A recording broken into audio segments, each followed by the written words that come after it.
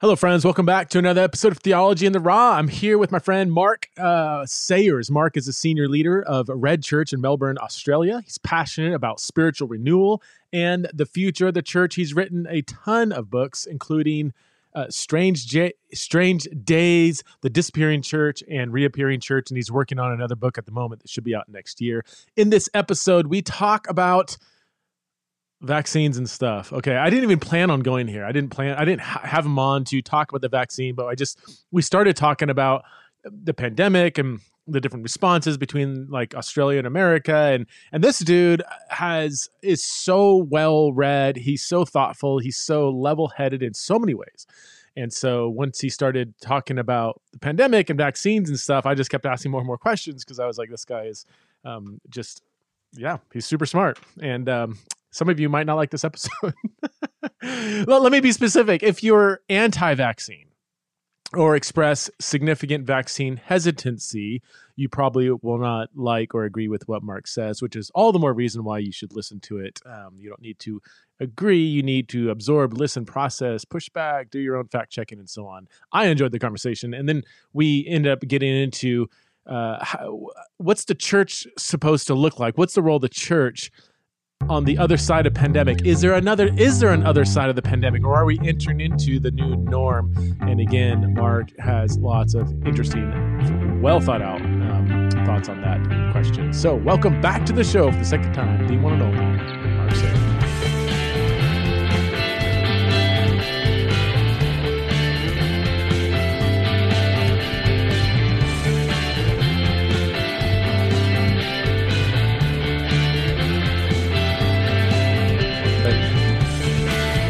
All right, hey friends, welcome back to another episode of Theology in the Raw. I'm here with Mark Sayers, back by popular demand. I've had a lot of people reach out to me and say, hey, can you get Mark back on? Especially since, Mark, the last time we talked was pre-pandemic. And so a lot has happened in the last couple of years. So thanks so much for being willing to come back on the podcast. Oh, my absolute pleasure. And I'm just gonna go ahead and say it, just for my audience, because they're not gonna have a clue. But we've been talking for about 20 minutes. And I guess I didn't hit record, so I had to stop Mark mid-thought. And we've already had this discussion, but we're gonna have to have it over again for the audience because it was just everything you were saying was so enlightening. So let's start. Go back to tell us about the pandemic in Australia and kind of the different governmental response to that. I know, we see stuff on the news, and our news outlets are so just tailored to what people want to see, and they have become such an echo chamber. So, people have probably an idea of what is going on in Australia that's probably more tailored to what the news outlet wants you to see versus what's actually going on. So can you give us a snapshot to how Australia, or in particular Melbourne, where you live, has handled the pandemic? Yeah. Well, I think, you have this issue that sometimes there's this fantasy view of Australia where you had the Crocodile Dundee, crocodile hunter, wilderness, Australia of people who sort of live out in the bush somewhere and, wrestle snakes or something. So I think that's now changed to now Australia as the great totalitarian, communist pandemic land in some viewers' minds.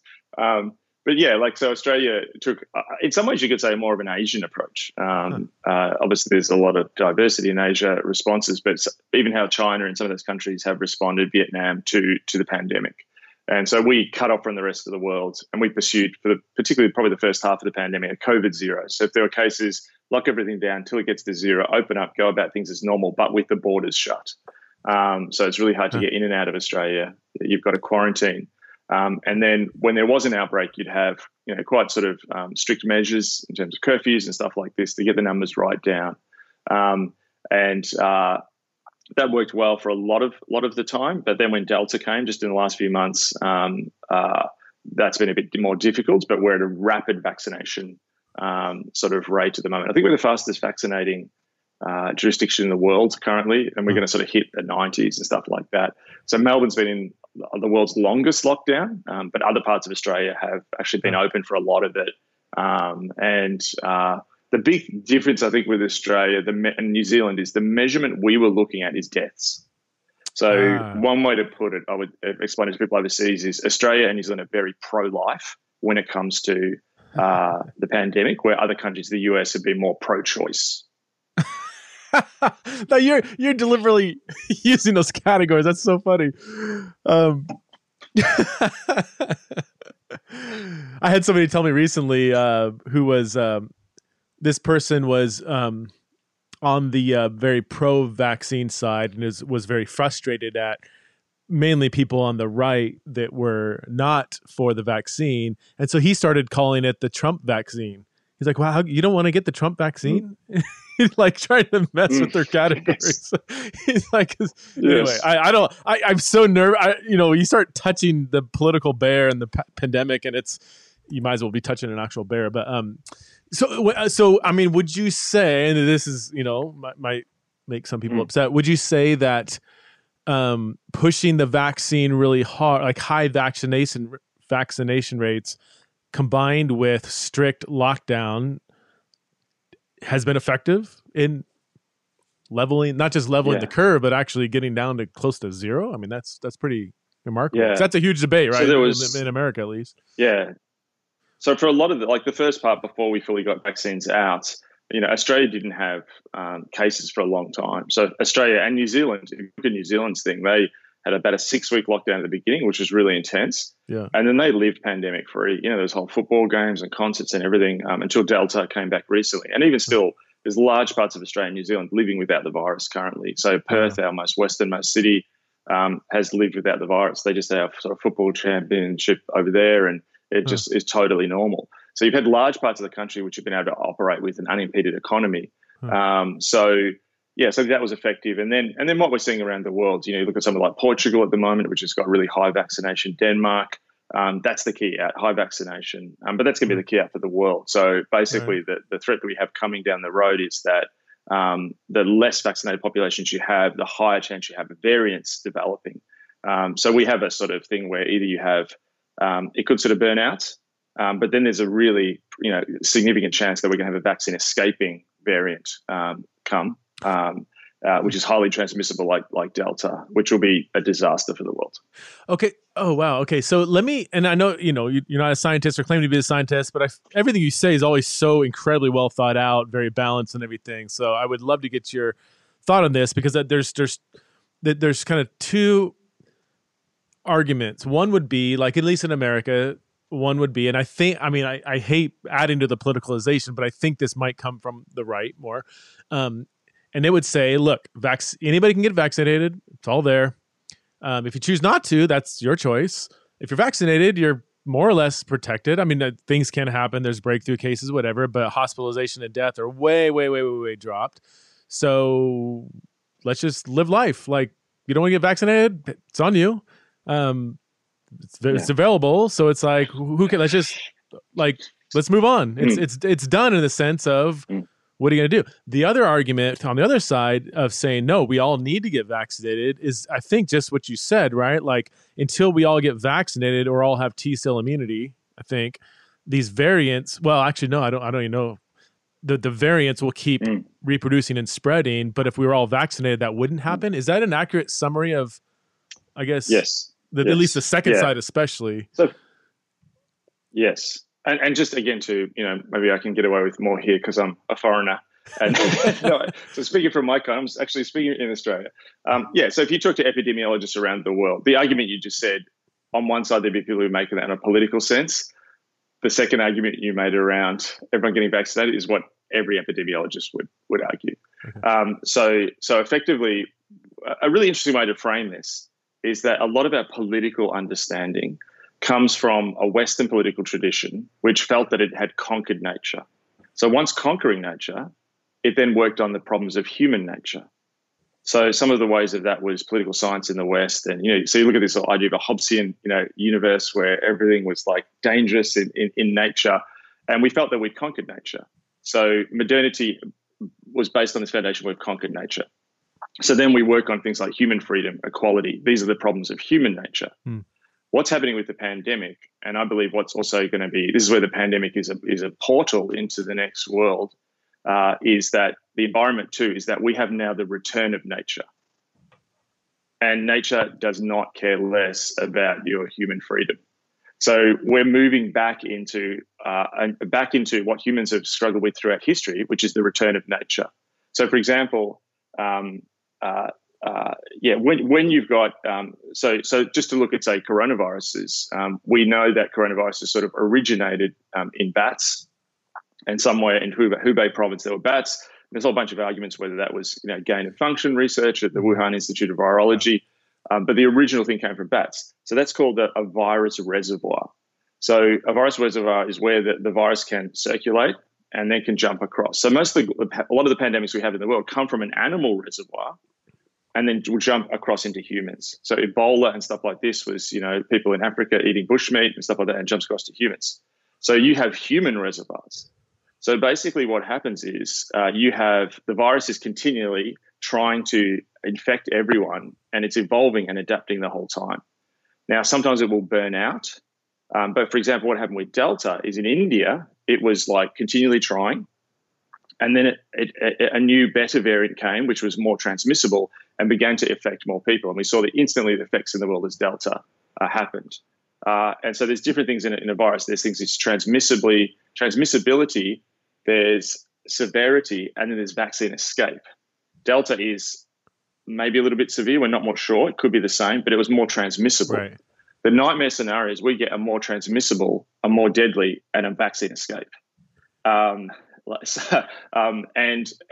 there is a significant chance of that happening.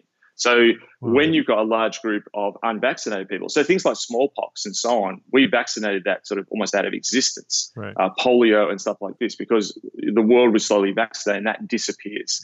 So part of the argument of you do your thing, I'll do mine, that's an argument that's not coming from epidemiology. That's coming from people looking at a political framework of we'll deal with this as a problem of human nature. That's your belief, that's mine.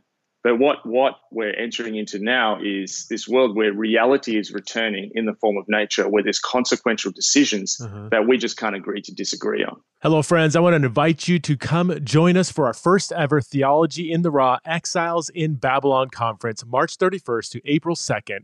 At this conference, we are going to be challenged to think like exiles about race, sexuality, gender, critical race theory, hell, transgender identities, climate change, creation care, American politics, and what it means to love your Democratic and Republican neighbor as yourself. Different views will be presented.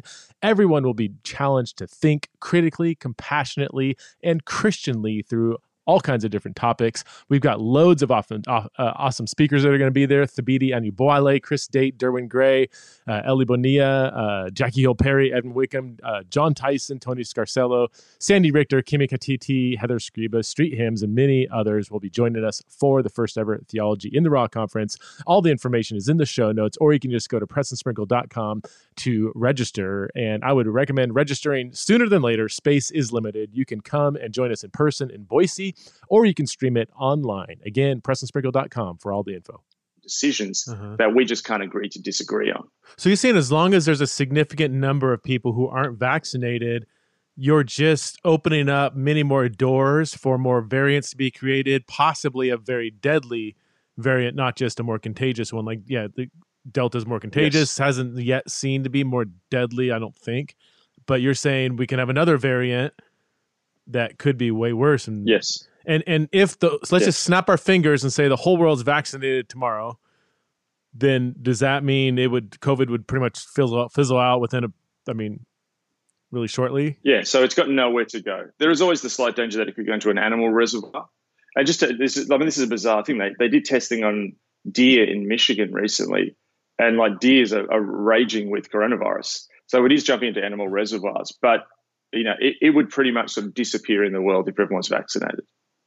What about when they get natural immunity? Like they get it, they live through it, they have T-cell immunity. Is that the same as being vaccinated in terms of what we're talking about here of contracting it and spreading it? There is elements.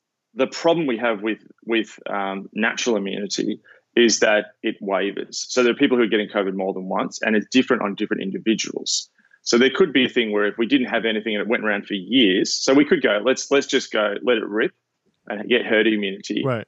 But you're going to see millions and millions of people die. Like So already, it's interesting. The Economist magazine just did a big study on looking at excess deaths in the world. So currently, the last I looked, and I looked a few weeks ago, but you're looking around, the official WHO is that there's around 4.5 million people die in the world. But when you look at excess deaths, and you look particularly in the developing world, that's up around 15 to 20 million. Now, you look at that with, you look at the US, which is, I think, around over 700,000 deaths now. You take away any contagion, you take away any measurements to stop, and you take away how many people have been protected by vaccines. So if no one in the world locked down, there were no vaccines, we would be looking at millions and millions of deaths already. Now, imagine if that went up in severity. Yeah. So SARS, which was, broke out before, that was less transmissible but high death rate. Right. So COVID was not as high death rate as SARS, but high transmissibility. But if those two line up, and particularly with vaccine escape, and also vaccine escape would also get past natural immunity, wherein we would be in real trouble. And that's a possibility. People don't realize, COVID's going. I just read a thing recently by one of the sort of a few leading epidemiologists. They're saying in the next year, we're going to generate a new variant, highly likely. This thing may be over. It may not be. This could be so Larry Brilliant, who's one of the world's leading epidemiologists, he said this is the start. We're still in the start phase of the pandemic. Oh, my word. Not good news, Mark. Well, it sounds. There is the possibility. If what you're saying is correct, Australia, especially being an island and being strict about keeping other people out, as long as you guys are looking like you're in pretty good shape, right? I mean, close to an 80% vaccine rate. I think, so like Portugal's, I think, probably the leading thing to look at the moment, and they're running out of people to vaccinate. And life's returned to normal. Effectively, they've got some contagion measurements. Really where countries going to have to get to. And I think you'll see most of the developing world, I think, will effectively get to around 90. But when you've got a population who hasn't, you've just got this continual sort of punishment that's happening. So again, you probably already said this. I just want to get clarity in my own mind. So you're saying natural, like herd immunity, isn't going to do the same thing because you're still giving time for the virus to mutate and spread and different variants to develop. Whereas, is that so? Yeah, because I've heard people say, well, like, yeah, you have like 50, 60% have been vaccinated, and the other whatever have already had it, and after 6 months to a year from now, 2 years, it's going to be gone. You're saying with natural immunity or whatever, it's not the case. Yeah, so it's because the game changer is variants. So for example, there was talk that you need 50, 60% herd immunity in the population of vaccinations or natural immunity. When Delta came along, people put that up to 80. There's even people saying that it needs to be higher now. So if we get another variant, that could go even higher again. Wow. How do you must do a ton of reading on this, because I have friends who are like experts in this area, like this is what they do. They're scientists and everything, and you sound just like them, but you're not. I just realized, like, early on, I had to what I saw. There was an invitation for us to move. We've been in a complicated world. Yeah. A complicated world gives us problems in a linear idea. We're now moving to a complex world, which is a network, decentralized world, which operates according to the rules of complexity, which is very different. It's non-linear, and I realized that the pandemic was an invitation to learn the ways of complexity. So that's one thing I've really sort of tried to work on in the last sort of year. Yeah. So there's very similar patterns. Do you think so? I'm sorry, I didn't mean to talk about vaccine. I didn't plan on this, but No. More than happy to chat about it. Well,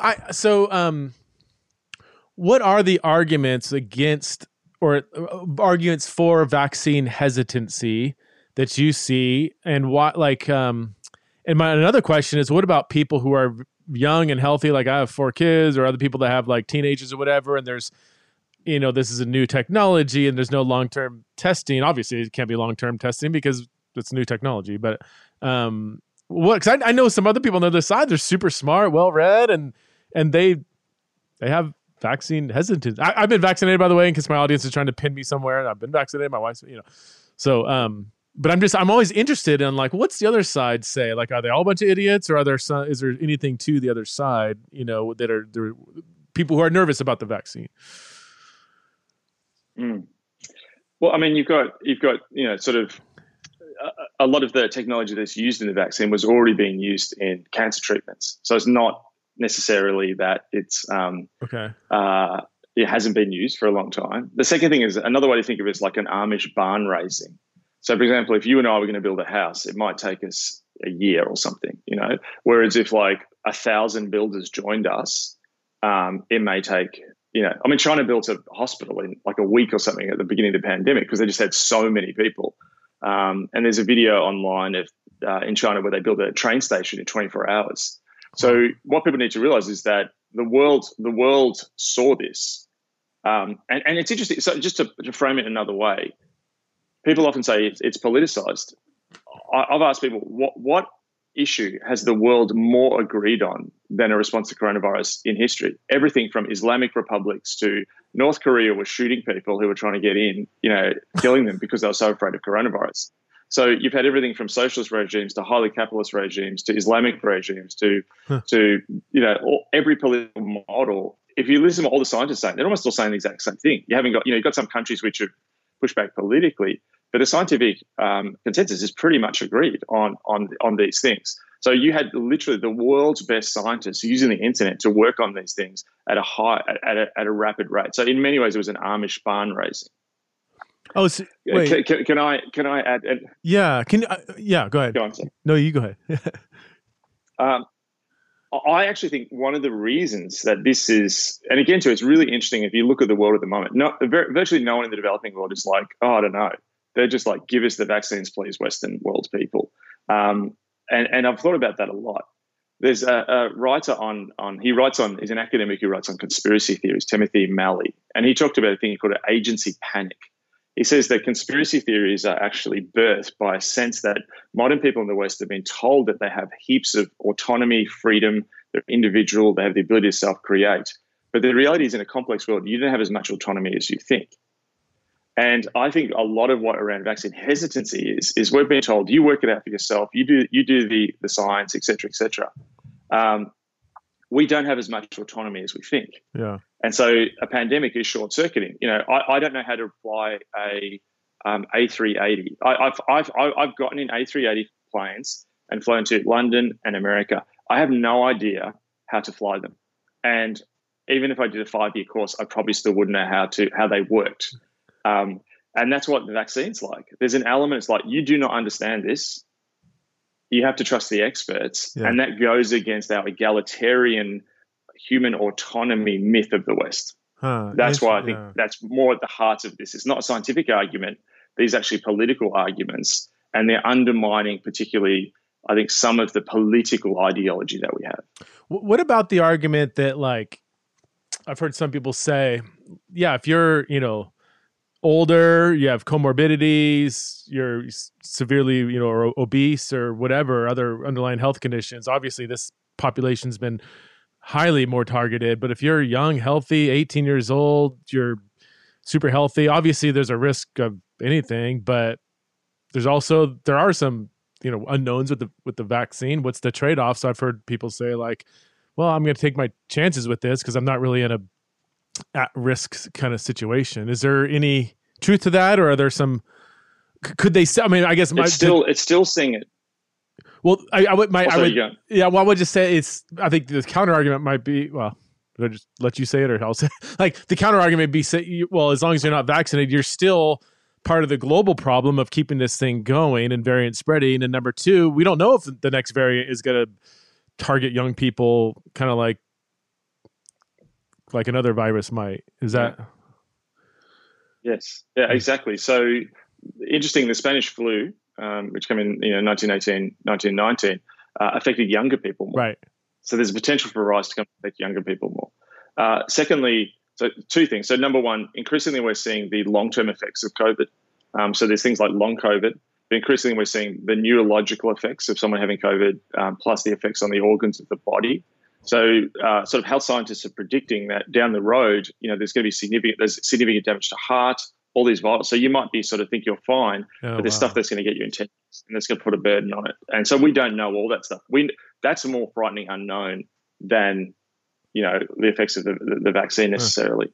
The second thing is people are still thinking about this through an individualist lens. Yeah. Like, again, in complexity, you may be fine, you may be young and fit, but you may give it to your grandmother, right? And what we know is that the vaccines are probably going to have boosters in 6 months because they do wane with efficacy. Just as there's a new flu jab every year or flu shot. So you may be fine, but your actions will affect others, and this is where it undermines the individualist thing. So you're not just taking it for yourself. So it's not just an individual choice; it's actually a communal choice. Yeah. We don't do choices like that in America. We don't do communal choices.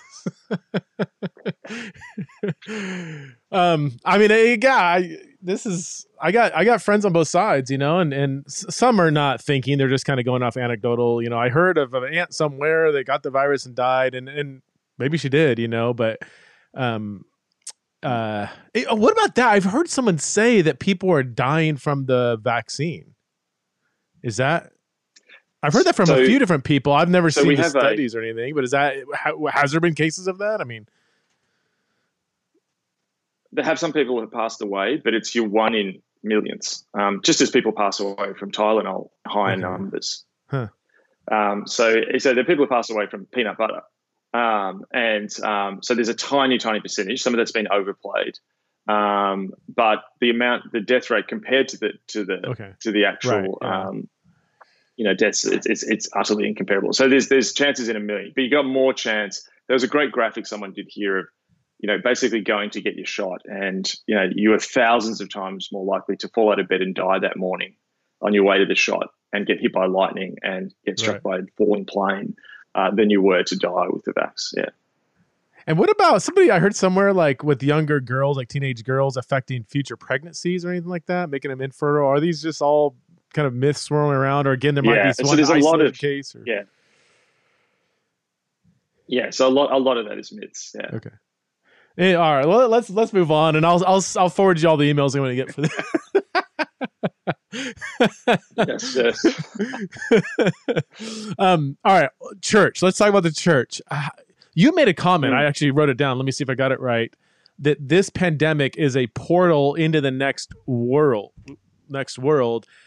That life on the other side of this, if there is even another side, is going to be vastly different than before. And you kind of unpack that a little bit. Can you kind of dive deeper? And when you say portal in the next world, I'm thinking like on the eve of the invention of the internet, on the eve of the invention of the printing press, on the eve of the conversion of Constantine, or some of these just kind of major changes in society that left the church looking different, sometimes vastly different than before, or not just the church, but society.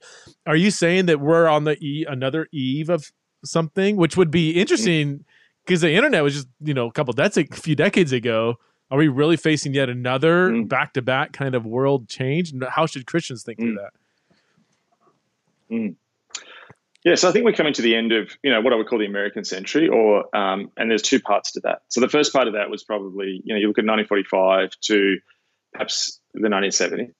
And that was about America being at the top of the world as the world's leading industrial economy. And if you think about that time, there's lots of centralization as the great energy. Power is centralized into the United States. Power is centralized into Hollywood, into Los Angeles. Power is centralized into Detroit for the car industry. There was this great power centralized, and that then shaped institutions. So institutions centralized power to themselves. That hierarchy, they had often a very powerful leader at the top of that hierarchy. But then things began to sort of come awry a little bit in the 1970s, and there was this rethinking of that. And there was this model of really, well, how do we sort of then have almost an American-led globalization? And so the world slowly moved to this idea where there was this, and some of it was also done after World War II, an international-based rules order, but with America leading it. So institutions like the United Nations, the IMF, the World Bank, all in a sense were, heavily influenced by the US and created by the US. And the idea of creating a global market where goods and trade could be flowed. Now, obviously, part of the sort of thing that made that difficult was the Cold War. There was two competing models in the world. There was the competing sort of communist Soviet Eastern Bloc model, and there was the Western world, and those two clashed in a Cold War. Now, in 1989, the Berlin Wall falls, and there's this incredible moment of elation. And not long afterwards, apartheid ended in South Africa, and both felt like this sense we're heading to this new world, which is slowly just gliding towards a utopia. Also, around that time, jet travel becomes cheaper. People can move around the world. It becomes normal to take a holiday in another country. That's not out of the reach of a lot of middle class people. You have the internet. Begins with a great utopian fanfare, with the belief that if we can just talk to people horizontally without politicians and institutions and elites being in the way, that the world will move to a wonderful place. And really, we had sort of 30 years there, I think, of euphoria and elation. You had people like Alan Greenspan, the chairman of the Fed, saying that we're in now a sort of new zone of continual just growth of the economy.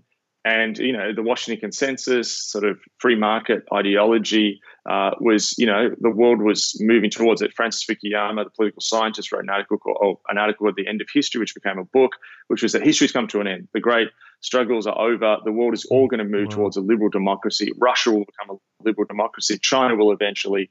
And that was what has shaped our thinking. That shaped not just the geopolitical realm, it shaped the individual realm. And what that said is your life, the world's a playground. The world's going to get smoother. You can just go and do your thing without impediment and live your best life. And we're going to live in this sort of apolitical Seinfeld world where nothing really matters, but you can self-create. And I think we've come to the end of that. And it was already coming to an end. There was a series of shocks. September 11th's a shock. The global financial crisis was a shock. The political upheaval we've seen where unexpected populism results, which went against what elites thought, everything from Brexit to the election of Donald Trump. And I think the pandemic saw an acceleration of those things in so many countries. So the portal language is actually from the Indian novelist Arundhati Roy, who said that in the Financial Times at the beginning of the pandemic, the pandemics are portals to a new kind of world. So it's not just that this is a hiccup and we had a pandemic and our life's going to get back to normal. We've entered into a complex world, and in complex systems like the virus, things bounce off each other. So one thing we're finding with corona is that people who live in cities with high smog levels are being hit worse, because the problem of smog and have the effect on the lungs with a respiratory illness means that those two crises come together. One of the things we're experiencing in the world at the moment is a supply chain crisis, because when large parts of the world got locked down, people started, instead of going on a holiday to Cancun, I'm going to spend that money building something in my backyard. Timber, everyone needs timber. Everyone started buying stuff online, and you had then China, southern China, which makes all this stuff, had a resurgent outbreak in its factories. And all these crises begin to bounce into each other. So what we're going to have is we had a coronavirus crisis, but that's intersecting with a potential economic crisis, which is connecting with a supply chain crisis, which is now connecting with a new geopolitical crisis and an environmental crisis. So we're moving into this stage of an interconnected world. So the more connected the world is, the more chaotic things tend to get. So I'm saying that we're coming to the end of a period, but we're not necessarily entering into a new period. Instead, we're entering into the liminal space that I use the term gray zone, where two eras overlap. And that's a really confusing time. So it's not like we end and it's not like someone ended the Dark Ages ended on Wednesday and on Thursday, the medieval period began. There's always overlap. And I think we're in a confusing overlap where you can see the new world coming, but it's not fully formed. And you can see elements of the old world, it's disappearing. And it's really confusing. So all the markers you look to for meaning and sense and purpose are there, confused, upside down. And that's what the church is currently finding itself in that context. Hey, friends, hope you're enjoying the conversation so far. And if you are enjoying this conversation and others like it, would you consider supporting the Theology in the Raw ministry by going to patreon.com/Theology in the Raw. You can support the show for as little as $5 a month and get access to lots of different kinds of premium content, like monthly Patreon-only podcasts and blogs and Q&A sessions. Again, you can go to patreon.com/Theology in the Raw, or all the info is in the show notes. She's currently finding itself in that context. Wow, golly. I've I read a book at the early stages of the pandemic. It was by an epidemiologist. How do you say it? An epidemiologist. Pretty high up guy. He was an expert in like SARS, the first SARS, and then Ebola and other. I mean, this guy's super qualified. And that book, I forgot the name of it. He wrote it probably 3 years ago, and he even has a chapter in there predicting another outbreak that will probably start in China. He wrote it in 2017.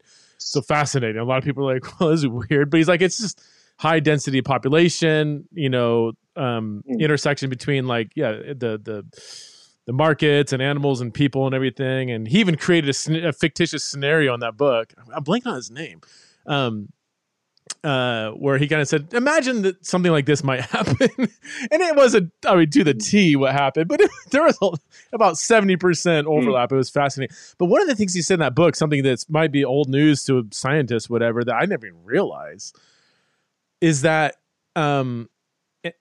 antibiotics, how that has revolutionized humanity, the development of antibiotics, but apparently they're becoming less and less and less effective because they've been, I guess, overused, overprescribed, so that these diseases are now fighting their way back in. And we don't really know, like our memory is so short that we don't remember life before antibiotics. But he was saying almost casually, like it's just an obvious fact that we're going to be entering into, probably, if something doesn't happen, a world that was similar to, pre-19th or 20th century when, you can die from getting a cut and get infected like the rest of humanity for the rest of human history. Like you just, we've been living in this kind of bubble for the last 100 years with antibiotics, but the new world might not have that. Have you thought about that? Is that old news to like scientists or, it kind of, but it made me think what you're saying. This new world, this portal into this new world where we have controlled nature and we protected ourselves from kind of these things that the rest of human civilization wasn't protected from. We might be going back into that. Yes. So it's the return of nature. So one is the antibiotic drop off is a big one. Also, you sort of have people say, you get this pandemic every 100 years. But what's interesting is what people don't realize as well is that the more you push into nature and more human environments overlap with nature, the more you overlap with the natural world and expose yourself to new viruses. Now, the more the world's connected. So like where I live here in Melbourne, in this particular part of town, lots of Chinese people. And when we first went into lockdown, they were like, anyone who's been in China in the last 3 weeks has to at least spend a week at home. So school kids. Now, it was the end of Chinese New Year. There were schools nearby here where 50% of students weren't in class because they'd all been in China in the last 3 weeks. And I was like, this is amazing. Like, wow, that many people are just going backwards and forwards to countries. So, I, in a sense, wasn't surprised by the pandemic because I've stood in Dubai airport and just looked around and gone, man, like one virus gets out here, it's going to go everywhere in the world in 24 hours. And that's what happened. So connecting ourselves to nature, the more the world is connected, the more fragile we are. Mm-hmm. And that's not just true of bacteria and viruses. That's also true of ideas. Like you think about the fact that, someone in a troll farm in Russia can influence someone in another country or even things like just even ideas can be, infectious in the world and bad ideas can be infectious in the world. So we're in a much more like connected world. Mm-hmm. And that means that Anthony Giddens, the philosopher, said, globalization brings, what was far near, but also distances you from what is near. So you might be open to a virus that's in Hubei province in China, and you might become radicalized by an ISIS video on the other side of the world, but you may not know the people 3 houses down in your street. Yeah. Whereas 20 years ago you would have. It's kind of getting depressing. Given that, let's just assume that everything you're saying is correct or more or less correct. We're entering into a new portal that might reflect some of the things we thought we had eradicated in the past. How should the church, how should the church think through this, and what changes do Christians in the church need to make as we venture forward? Well, I think there's two things primarily happening.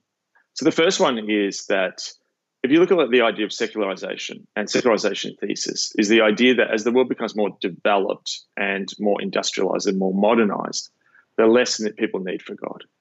And, there's even, research done about this.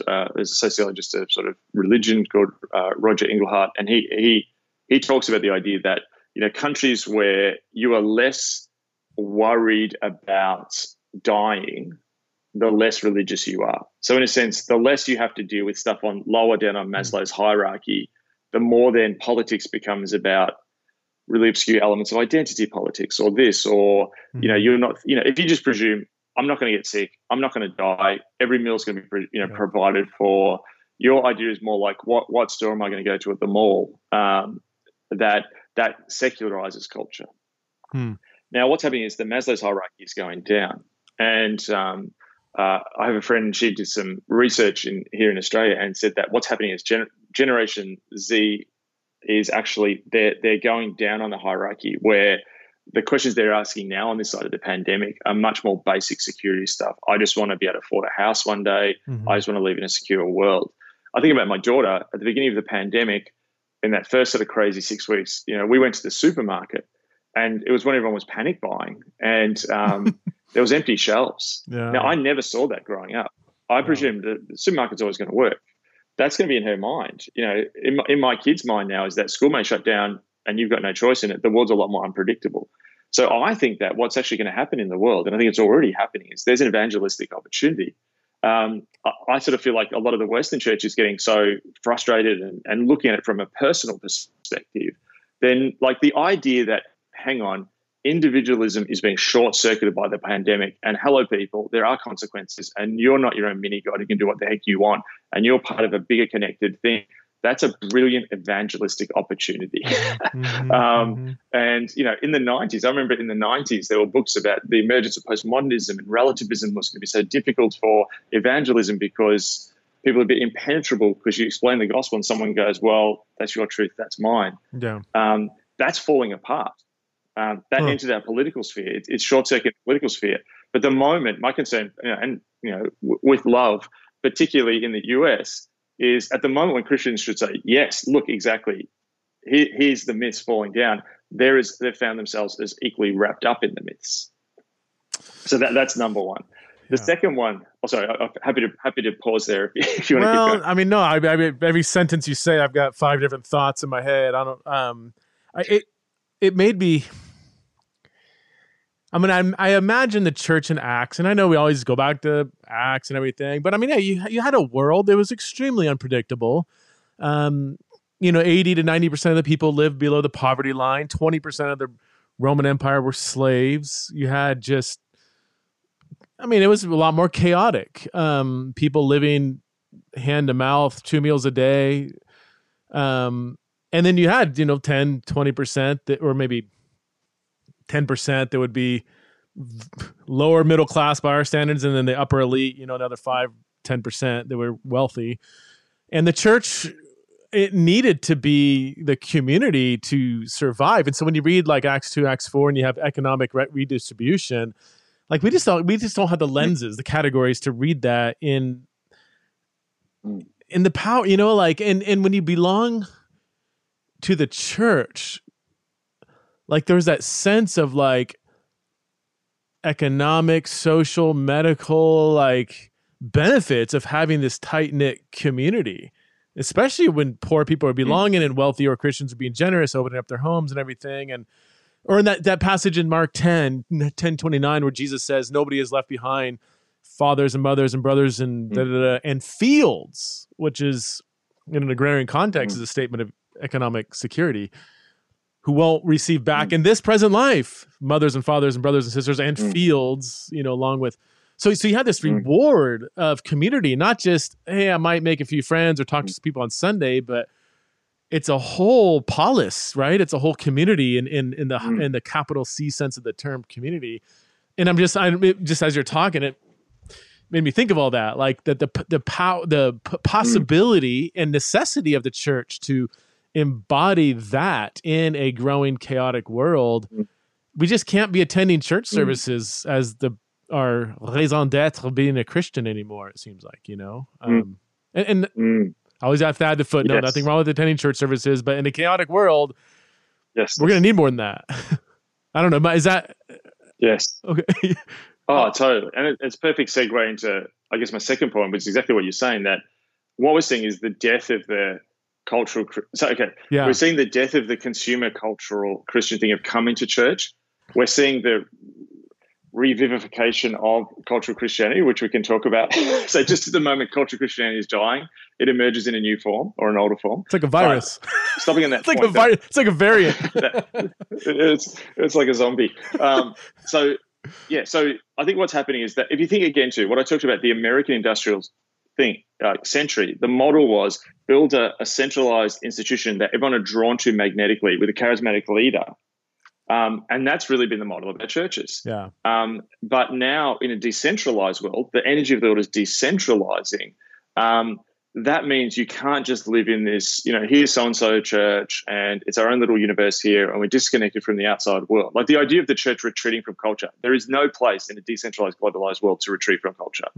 And so I think that model of attenders versus apprentices of Jesus, as my friend Cherry Walling would say, that attenders model is currently being massively subverted. And that's going to be a huge change point that the contemporary church model is going to have to get their heads around. Wow. You're a pastor. You've been a pastor for a number of years. What, does your church look different now than 2 years ago? Or what? Of course, sometimes you got to turn a big ship, takes a while. But like, what are some things you're practically doing as a pastor in your church to start maybe preparing your people and discipling them through this? What I realized is that sometimes the environment is the best teaching tool. And the pandemic has been an incredible teaching tool. It's been terrible and people have died, and I don't want to downplay that. Right. But so, for example, we had a long time not meeting. So we didn't meet from really March until January. We were able to come back for another bit, and then we had to shut down again in June, July, and we haven't met. So we're going back online. And the church has been changed. There were people who left, and what I've been amazed is, my little statement is there was a virus before the virus. And the virus before the virus was this thing that was slowly taking over the church where people were coming less and less. People were making up their own theology and their own values. And we're all a bit like laissez-faire about it or in denial because there were still sort of backsides on seats in some places. So the fact that we had people who left after 6 weeks, not even because of polarization or this or that, we're just like, I don't really believe this after 6 weeks. Like that happened at churches across the place. That's what were we doing wrong previously that those people kept coming for years. So I see that switch of moving from an attendance model, and I still want people to come and be part of it. Again, we'll do Sunday services when we return, but moving to an apprentice of Jesus model. So basically, if someone comes to your church, and it doesn't matter whether they're exploring faith for the first time or they're a seasoned believer, if they're comfortable not growing, I know I'm doing something wrong. And I think that the model is that we need a devoted model of Christianity built around discipleship where people are pushing into Jesus. And I think this has been almost a sort of, God's is using this to show how much we were reliant on models that perhaps weren't delivering in the way that we thought. And I think for leaders as well, there was like a power that leaders had. If we get everyone in the room, but what do you rely on once you can't do that? Alan Hirsch, my friend, he said, it's like if you want to teach someone how to play chess, take the queen off the board. And he said what happened with the pandemic is Sunday services were our queen and we had to take them off the board. So I've had that in my mind the whole time. So I don't know what we look like when we regather in a few weeks. It's a profoundly changed church.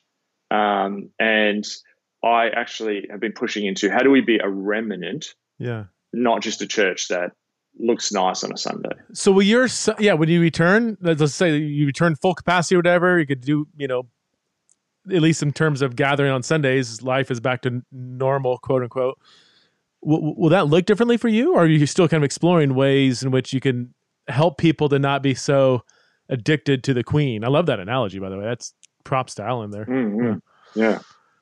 Yeah. So, one thing we noticed when we came back, there's less volunteerism.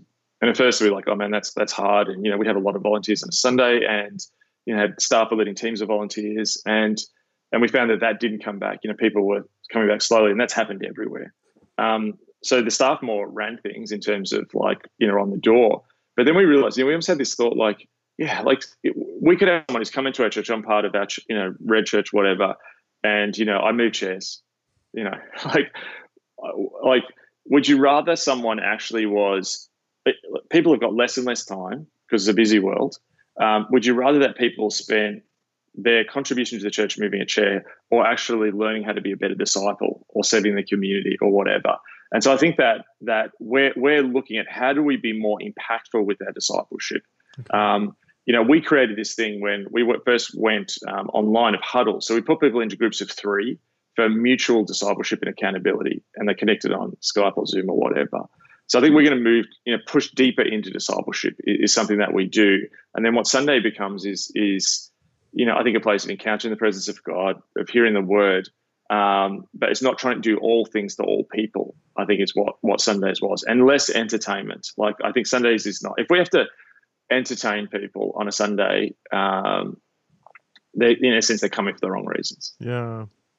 I've been thinking through, I don't know, I go back and forth on this, and the role as specifically a monological Sunday sermon in a post-internet, post-podcast, post-pandemic kind of world. On the one hand, I was just reading a book about this. It wasn't about this. It was about something completely different, but it kind of brought up, it was talking about education and the value of lectures, which is passive learning, versus other things that cultivate active learning, where the student is more involved in the learning process. And he said, statistically, students always prefer dynamic lectures, but in terms of learning outcomes, it's always active learning, where they're involved, where they're part of the process, where they actually learn the most and they gain the most. And then, of course, he's just talking about knowledge and stuff, and we're talking about something kind of different, but still, it made me think about the value and role of monological preaching. And even it kind of ties into why so many people are kind of not coming back to church anymore.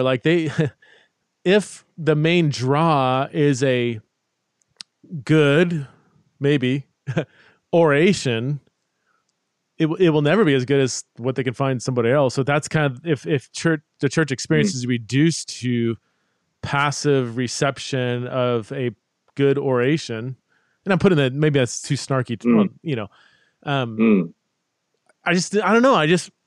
And yet I know, you read the speeches of Martin Luther King, and whole movements have been, fostered and thrive through monologues, the great speeches of history. So I don't want to downplay that either. They have the power. In fact, there's sermons I listened to 25 years ago that will have forever shaped, my Christianity. I still think about early sermons I heard in my conversion experience, and I could still almost quote some of the stuff I heard because they just had such an impact on my life. So on the other hand, I do I don't know, I don't want to downplay the power of a powerful monologue, but it just made me think, what is there? Are we going to have to kind of rethink even the role of preaching in a church in light of everything we've been talking about? And I really don't have anything beyond that. Just a lot of questions. Have you thought through?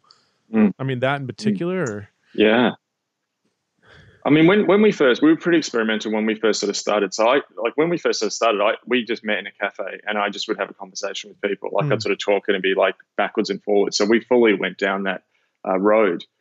One thing I did learn was that it was very attractive to Christians. Ironically, doing that in a cafe was most attractive to Christians, and non-Christians found it totally weird and scary. And there was something even in Melbourne, which is pretty post-Christian, probably more post-Christian than a lot of contexts in the US, is that still people have this cultural memory of, okay, I'm going to try this Christianity thing. I'm going to go to a church service. So I think there still is utility there. And the other thing that happened is people would say, it's great we're having this conversation, but do you mind I literally had people say this to me, could you perhaps talk for a bit longer, for about 30 minutes, so we can think about it more? Because other people's questions are just bringing it down to this sort of level. In a sense, the person, it sort of went down to the lowest common denominator was people's complaint, not our complaint, but that's what people were saying. So we ended up bringing that back. But I think I think there's still something of worth in what you're saying, that church where it's just the star preacher who's giving the great sermons every week, and that's what's going to draw people. So I see it as part of an overarching fabric of the church, of many things that the church is doing that preaching plays a part. And there'll be the Sunday, sermon or a sermon somewhere, but then there's also people wrestling with it and asking questions over here and asking questions of the preacher perhaps afterwards or whatever. Yeah. And this might be, I don't think it's cynical. I think it's pretty honest. Well, could be both, but I mean, we live in the world today of, fact checkers and Google, and like in the past, preachers could get away with all kinds of stuff, right? But now, especially with Gen Z and younger millennials, and I'll do this, dude. I'll fact check stuff when they're speaking. I'm like, yeah, that's not right. Well, there's 4 other views on that one, and no, that's just flat out wrong. You got the date wrong there, and I feel like as preachers, and this is maybe my assumption, it seems like preachers are getting more and more busy with many other things. They're getting less and less studied. They're not doing the 30 hours of research to put into a sermon. It's like, who has time for that anymore? And I just feel like, I'll speak to preachers now. Like, how do you even know that people are actually even believing what you're saying? And are they could be. Is there any space for you to even know, like, what questions do you have? What pushback? Have I gotten anything wrong? What do you think about this? Are you going to live this out? Why not? Who's going to live it out? What are hindrances to living it? Like, there's so many unknowns when you just speak on what's happening in the audience, and yet there's so many opportunities to actually kind of find that out. Yeah. I just gave a talk the other day. I think that there's stuff that happens. Like, yeah, I was I gave a talk the other day at a church on sexuality and stuff, and I always do Q&A. Like, half my talk is usually Q&A. And it's text in Q&A, where I have a platform where they can, be anonymous and stuff. And that's fascinating. I mean, I'm speaking. It seems like everybody's amen and yawning, nodding and everything, all this stuff. Then you get into all these questions like, oh, wait, you're here? Like, you really hate everything I'm saying? But churches, I think a lot of pastors would probably be scared to ask the question, what are people? And they may get the emails, so they may actually say, no, I do know what some people are thinking, but I don't know. I don't know. Anything you want to jump on there? Yeah, like, I still think there's a place where the Spirit does stuff. And I think it's different as well. Like, I think in some ways, like what I preach on a Sunday is different. And almost how we do it is probably Sundays for us to become more about spiritual growth, in the sense of people who want to move together and how can we sort of grow together. Okay. And I would say that it's become less informational, more transformational. Okay. So, what I chat about here, I'm not necessarily saying that on a Sunday, bring that sort of stuff up. And that's probably where we've gone as well. And you just notice there's things that will happen in the room. It's so funny. Like, what I find weird is you'll say something, so you've got multiple services, you say something in one service and it's sort of just nothing seems to happen. And then you say it in the next service and it just impacts people. So I think there is this thing of the Spirit at play as well, in the midst of it, which I think I still am drawn to the mystery of all that. Yeah, that's good. Well, we're coming up on an hour here, Mark. I want to respect your time. Thank you so much for chiming in. Can you chiming in? I don't know. I was thinking about something else, and that word came out of my mouth, and I was like, that's a weird thing to say, chiming in. Your most recent book, is it The Reappearing Church, or have you written one since then? Yes. So I have written a book which is coming out next year, which is called A Non-Anxious Presence. But my last book was The Reappearing Church. Can you give us a snapshot of Reappearing Church and then the forthcoming one? I didn't realize you're working on another one. Yeah. So Reappearing Church is really the idea of how does God turn around moments? How do revivals, awakenings happen? And I sort of posit and it's actually fascinating because one of the ideas of the book is that crisis precedes renewal. Now, I wrote that in 2018, 2019. Yeah. And, how does God reinvigorate his church? And so that's really what that book's about. How does that work through history? How does that happen? The next book is really about some of the stuff we've been talking about today. How do we, particularly leaders, equip themselves for a complex world? And how do we live in this gray zone moment, this liminal in-between space? And how actually those sort of moments are sometimes the times where God actually forges a whole new cohort of leaders to, be his ambassadors of the kingdom in the world. Oh man, that's I can't wait for that one. And yeah, I probably said this at the beginning, but I haven't recorded the intro yet. But yeah, you've written Reappearing Church, Strange Days, Disappearing Church, Facing Leviathan, The Road Trip That Changed the World, The Vertical Self, and other books here. So yeah, check out marksayers.com or co? Oh, .co. marksayers.co for information, speaking, blogs, and so on. Are you still doing that podcast with John Mark Comer, or is that, you guys moved on from that? So finished that one, but I'm now doing a podcast called Rebuilders. So you can just look up Rebuilders. Rebuilders. Awesome. Well, thank you so much, Mark, for being on, man. I always learn like so much from talking to you. Like I got a fire hose of great info to process. Pleasure. So, all right. Take care. Oh, I love chatting. Thank you so much. Yeah.